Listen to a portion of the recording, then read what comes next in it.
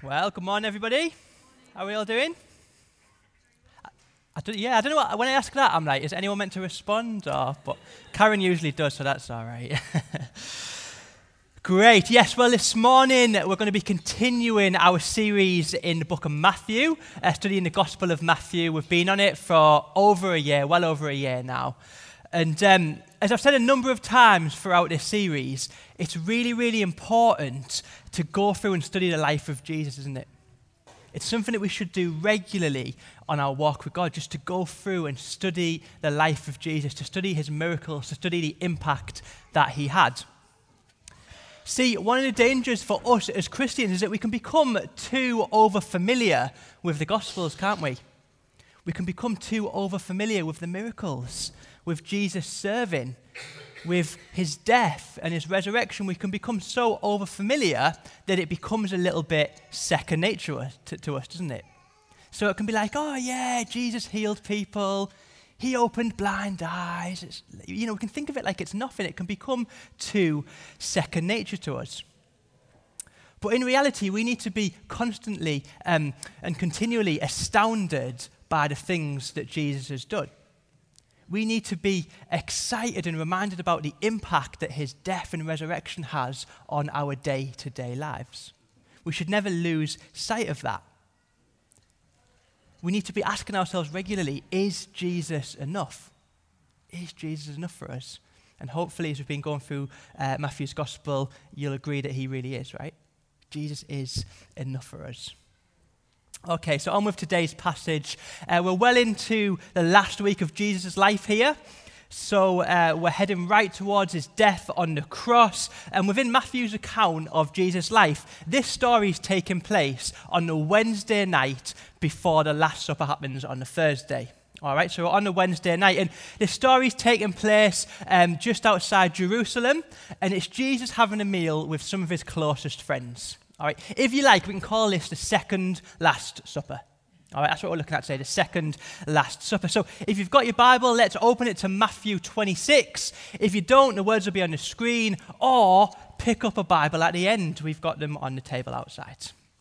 Let's read Matthew 26, and we're going to start in verse 6.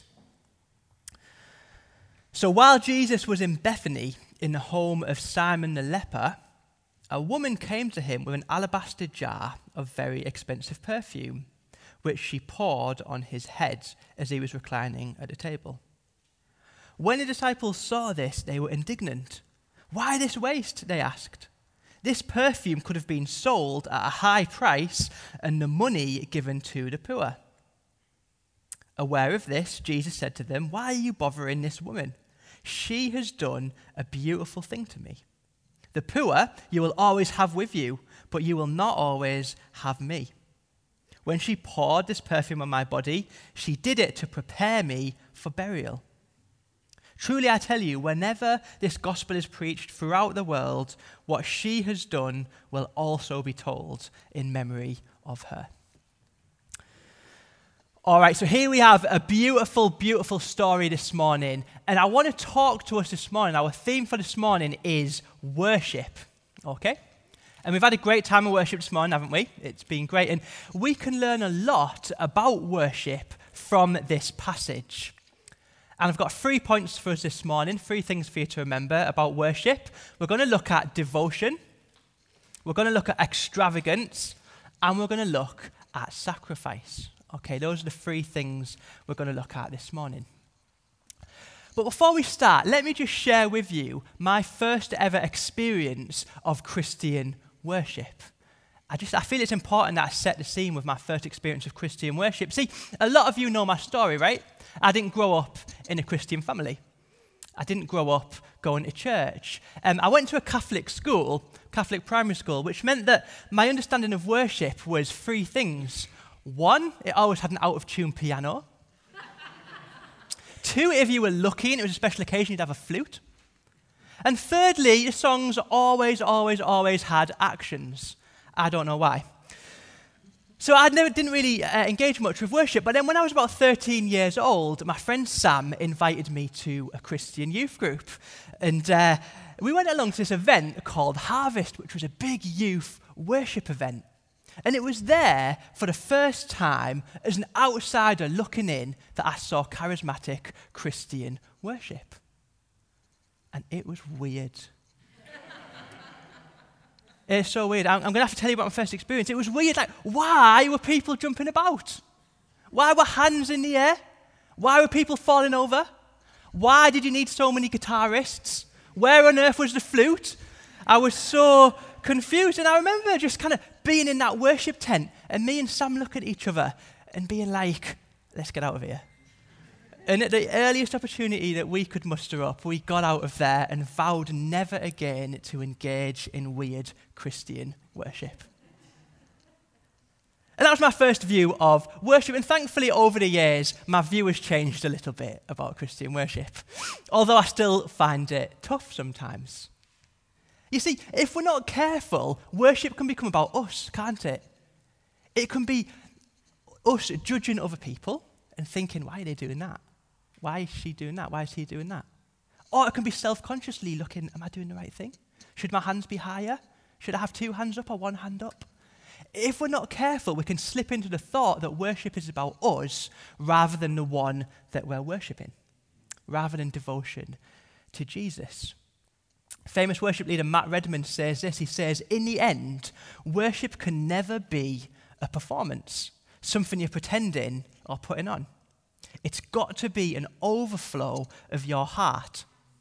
Worship is about getting personal with God, drawing close to God.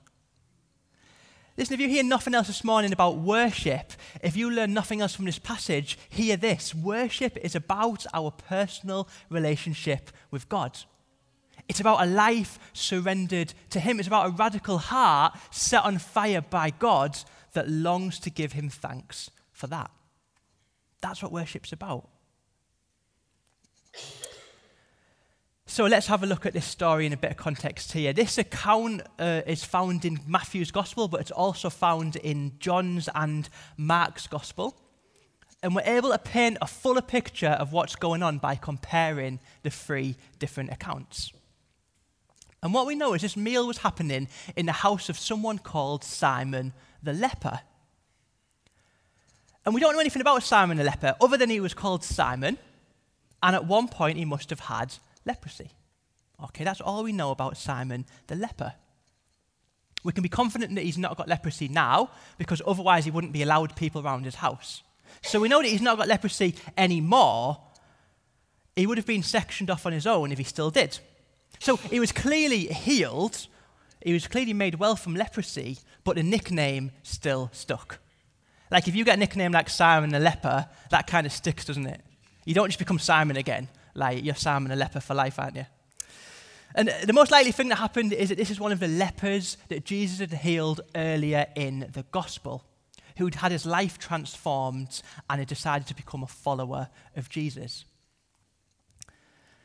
Also, in terms of context, there were probably about 17 people at this meal. It was a proper Middle Eastern feast. Our Iranian people will be like, just 17? But there were 17 people at this meal. We had Jesus, his 12 followers, Simon the leper, and then we had Martha, Mary, and Lazarus, who were friends of Jesus that we learn about earlier in the gospel as well. And what we see in this story here is that the group are all sitting round after their meal. And Jesus is reclining at the table. He's sort of chilling out, lying down, probably stuffed full of kebab and other Middle Eastern treats that he's been eating. Jesus, you know when you've had a good meal and you just chill out and lie down? That sort of Sunday afternoon feeling. Jesus is relaxing. Probably in the back of his mind, he's aware of what's going to happen to him in the next few days. So he's enjoying time with his friends.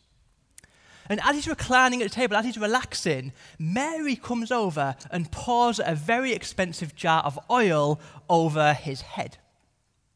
And let me tell you, Jesus is full of grace. Because if someone pours a jar of oil over my head, I'm not going to be blessing them.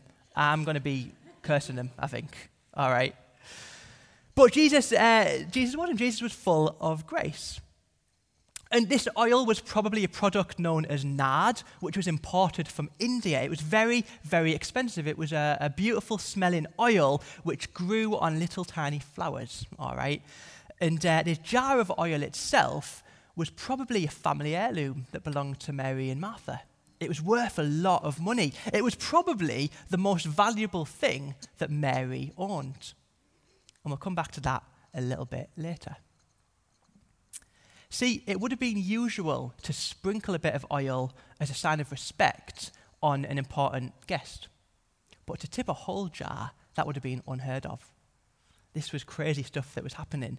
And that's what led to the reaction from the disciples.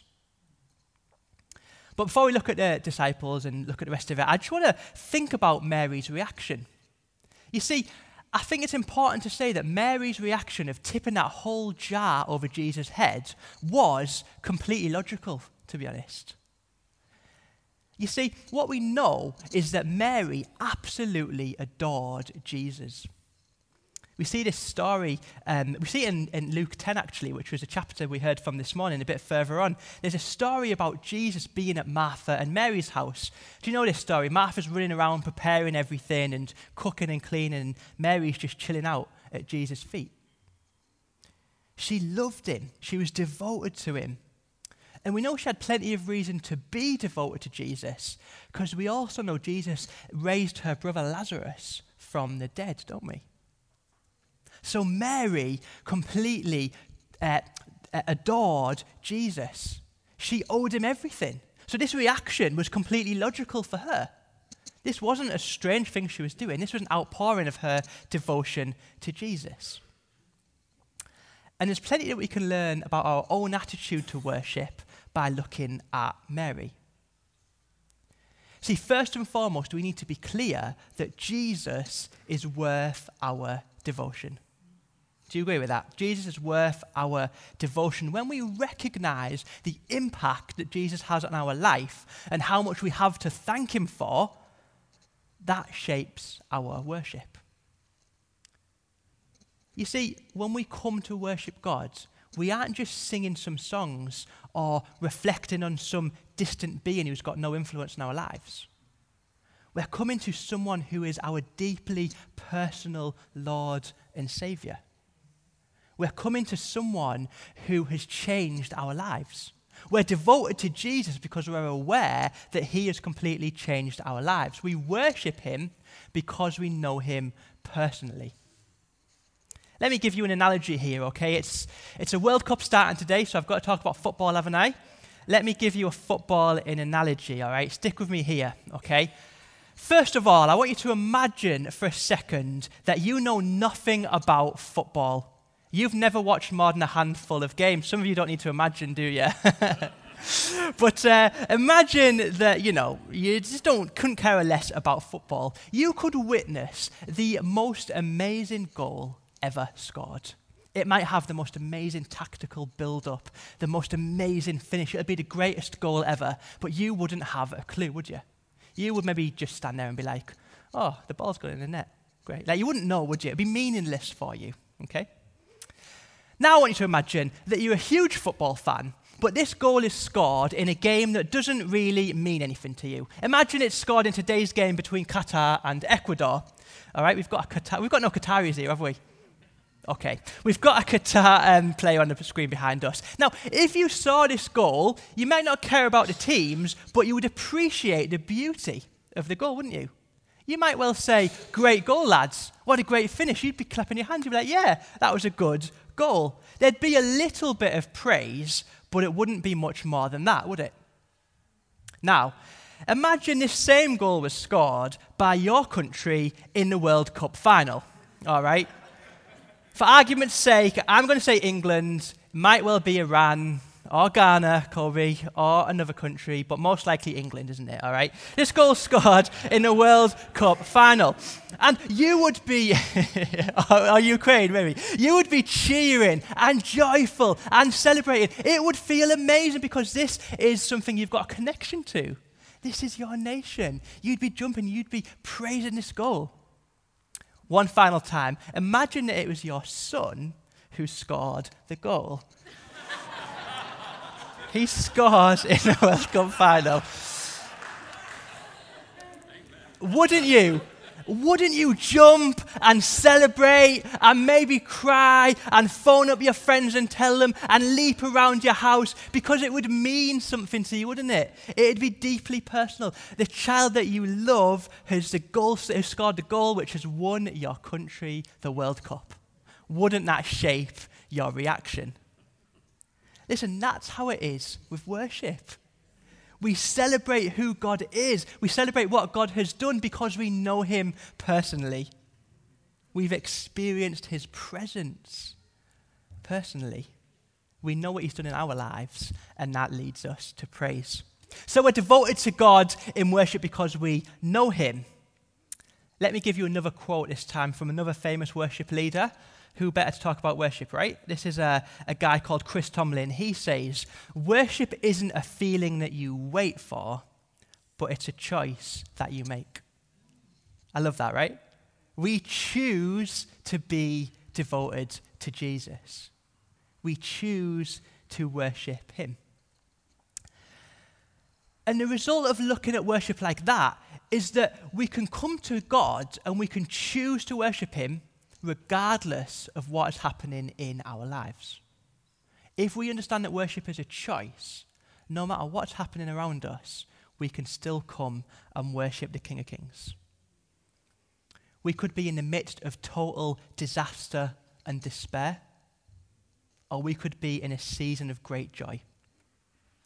But in both positions, we've got to make the choice to worship God. You know, we don't just come to worship all airy-fairy and be like, hey, I'm going to worship God. You know, we come and we choose to worship God. Worship involves us focusing our minds on who he is. We choose to focus him. You know, quite often that can make sense in the hardship. When things are going wrong, we can understand choosing to worship God. But when things are going well in our lives, we still need to choose to worship him. All right, the second thing to talk about is extravagance. See, the second thing we see in this story, and I promised I would come back to this, but this is the sheer extravagance of the act that we see Mary perform. Now, extravagant just means out there, costly, over the top, kind of going all out. You see, this wasn't, as I said earlier, just her sprinkling a bit of oil on Jesus. This was her pouring over a very expensive, precious jar of oil, which would have been worth around a year's wages. I mean, that's a lot of money, isn't it? That's like going to buy oil from, I don't know, an expensive shop. I'm trying to think of an expensive shop. It's expensive, isn't it? This was a big deal. And we know it's a big deal because of the reaction of the disciples. Why this waste? You could have given this money to the poor. It's a good reaction, isn't it? I mean, I understand that reaction. Why are you wasting the oil? You could have given the money to the poor. If we read John's Gospel, we see that the ringleader in this outrage from the disciples is, in fact, Judas. And Judas would agree to betray Jesus that very night. This may well have been a thing that tipped him over the edge. You know, on the surface, it was a ridiculous act. It was completely over the top. I guess it was a bit similar to my experience as a youngster seeing those guys worshipping for the first time.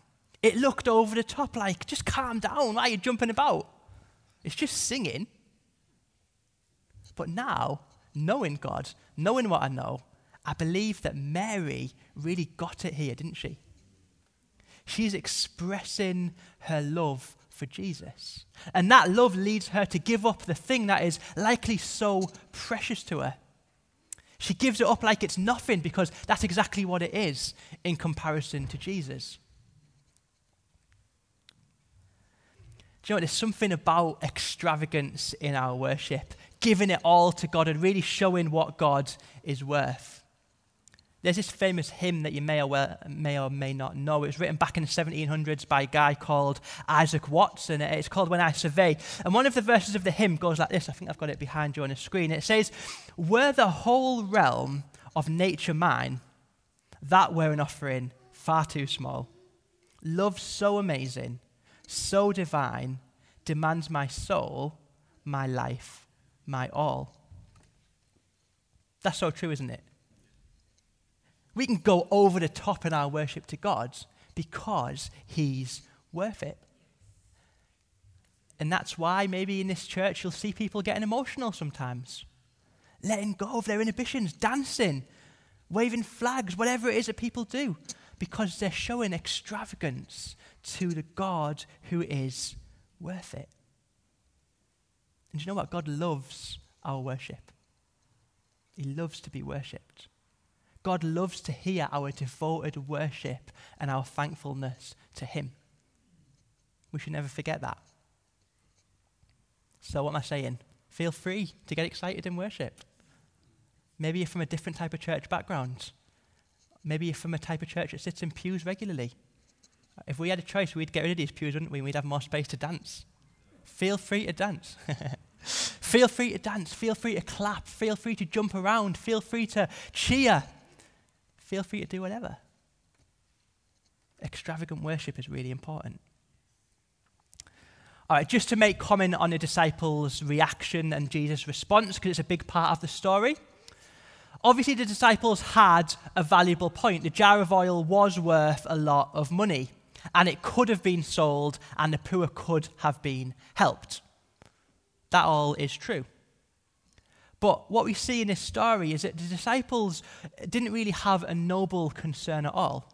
They might have sounded like they were saying the right thing, but really they were just being judgmental. If, like John says in his account, Judas led the criticisms, we knew his motives were bad.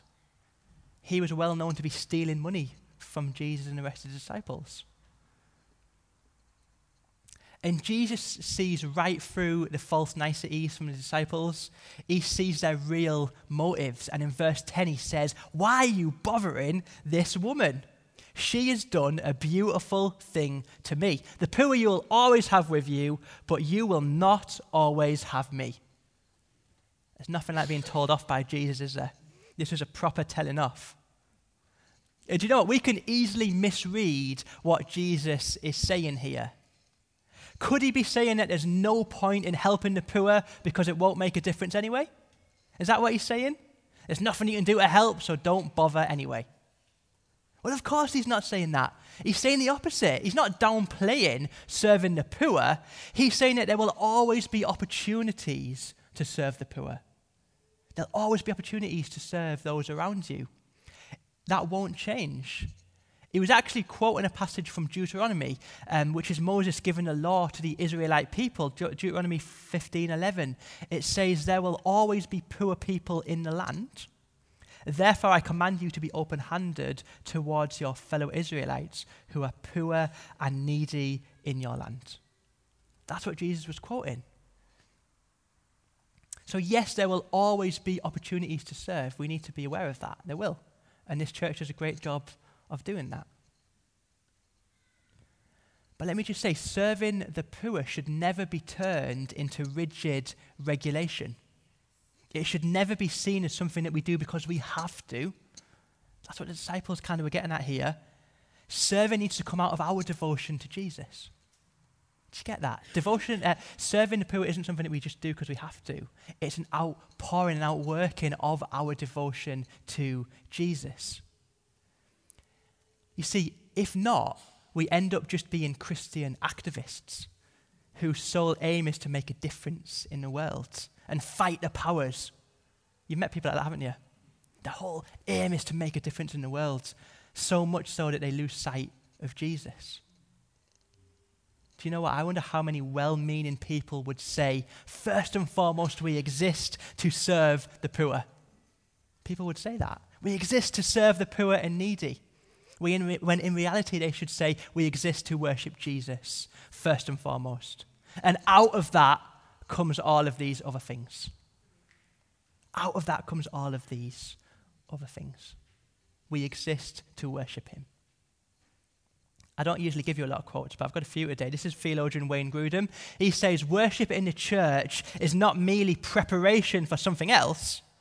It is in itself a fulfillment of a major purpose of the church, whose members were created to live to the praise of God's glory. Listen, worshipping God isn't just part of our Sunday mornings. It isn't something that propels us out to get onto the real work of serving the poor or making disciples or impacting our community. Actually, worship is who we are. It's what we're created to do. We're created to be people who worship God. We can sometimes feel like we have to be doing something for Jesus all the time. Our worship needs to look like something. We can't just worship God. No, we need to worship God by doing something. But really, Jesus is calling us to focus on him, to love him, and most importantly, not to miss him. That's what Jesus is saying vividly here. He's saying, don't miss me. Don't miss me. Addressing Mary's act, he says she's done a beautiful thing.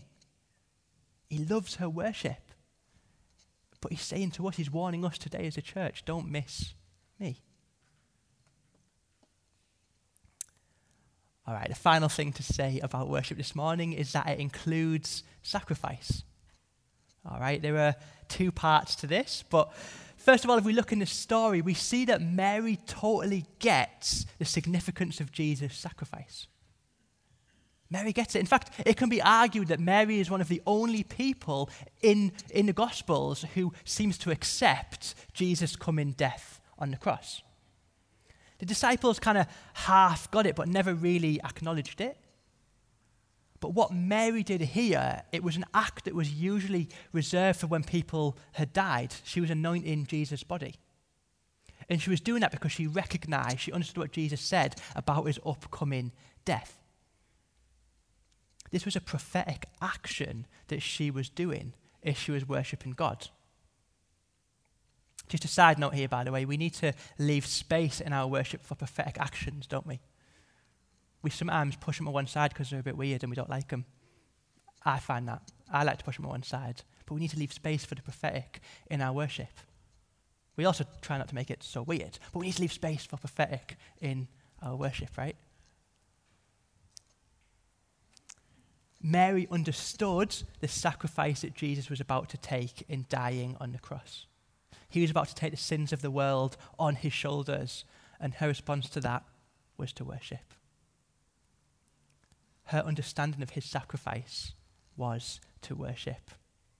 As I said earlier, a true understanding of Jesus will always lead to worship.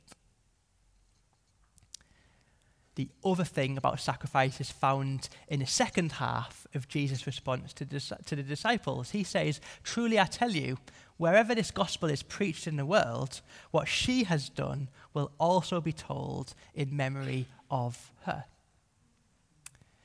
Jesus is saying that the sacrifice of giving up this expensive perfume will be remembered. This is an important point. Jesus is saying to us that no sacrifice made for Jesus is ever forgotten. Do you hear that? No sacrifice made for Jesus is ever forgotten. There's a cost to following Jesus. Just this week, I was chatting to someone about the cost of following Jesus. As we were doing some leadership training, it was going through the cost. There was a cost to following Jesus. Yes, it might not be expensive perfume, but it might be a career. It might be time with your family. It might be finance. There's a cost to following Jesus. We will all, in our walk with God, have to sacrifice something in order to show our worship to God. But Jesus is setting a precedent here. He's saying that no sacrifice that you give is ever forgotten. Who needs to hear that this morning? The things we do faithfully for God, he remembers. What an encouragement. Do you know what? Just on Alpha a few weeks ago, I was reminded about a famous story of a soldier who was dying on the battlefield in World War II. And as he lay there in the trenches, he was breathing his last breaths, he was dying, and another soldier came over to him and said, "What can I do to help you?" So this soldier who was dying gave him a name and address written down, and he said, "Can you go to this man back in England and tell him that the things that he taught me as a child are helping me to die now?" So this other soldier goes and eventually finds this man back in England. He tracks him down, and it turns out this gentleman was actually the soldier's old Sunday school teacher from when he was a kid. And as he shared this, he said, the things that you taught this man helped him to die in peace. This guy started to cry. And he said, you know what? I gave up teaching Sunday school years ago because I thought it wasn't making any difference. I thought it wasn't having any impact. But when he heard that this guy had taken all that on board and it had helped him in his moment of need, this guy was challenged. See, it turns out that the sacrifice of giving up his time and serving these young people had made an immense difference, even if he didn't recognize it. Because Jesus never forgets a sacrifice. Let's let that encourage us this morning. Look, worshiping God with our whole lives is going to involve recognizing that there are sacrifices, but even despite those, we still choose to worship the Lord with gladness, as we're encouraged to do in Psalm 100. See, that is one of the things about worship. We worship God when we serve him. How we serve him, how open we are to serving him, will show a lot about our hearts and our worship to him. Whether that's putting up tables on Sunday mornings, looking after children, welcoming people on the door, or indeed singing in a worship band. However we serve God will show our worship to him. However we sacrifice our time will show our worship to God. And that sacrifice will never be forgotten. Who would have known that a prophetic act from Mary, someone devoted to Jesus, probably spontaneously would come out of her joy, would be spoken about to this day? Who would have thought that if she did it? Because Jesus never forgets a sacrifice. I'm going to end in a second, but I want to encourage you right now. Don't get frustrated about serving. Don't spend every day focusing on the cost or thinking about what you're missing out on by serving God. Think of it as worship. And when you do that, when you change your mindset in that way, you find the joy in it. Look, if you're new to Jubilee, I want to encourage you to get involved and serve. Get involved and see how you can use your gift to worship God through serving. There's lots and lots of ways to do it. Serving is part of our worship. Can I get the band up, please? That would be great. I'm just about done. How do you think we're going to end this morning? Worshipping, right? You'd think so, yeah. Yeah, we're going to end this morning worshipping God. We've talked a lot about worship, and that is the most appropriate way to end, isn't it? Showing our devotion to the King. So I'm just going to pray, and then we're going to move into a time of worship. Can I encourage you to focus on who God is? Focus on the things he's done in your life and worship him for that. Be devoted to him. Recognize his sacrifice. Be extravagant in your worship. Give him your all because he's so worth it. Let's pray. Lord Jesus, I thank you so much that even just thinking about your sacrifice for us on the cross just blows our mind, Lord. We've got so much to thank you for, Lord. You've done an amazing work in each of our lives, Lord. You've worked miracles every day in each of our lives, and we want to thank you for that, Lord. I thank you that we can never run out of words to say to worship you, Lord. There's always things to be thankful to you for. So I want to pray this morning, Lord, as we've been reminded about being devoted to you, Lord, would we be devoted again afresh to you, Lord Jesus? Would we look at you with fresh eyes of faith and thankfulness of all that you've done in our lives, Lord? Yeah, we love you so much, Jesus, and we thank you for who you are and what you've done. In Jesus' name, amen.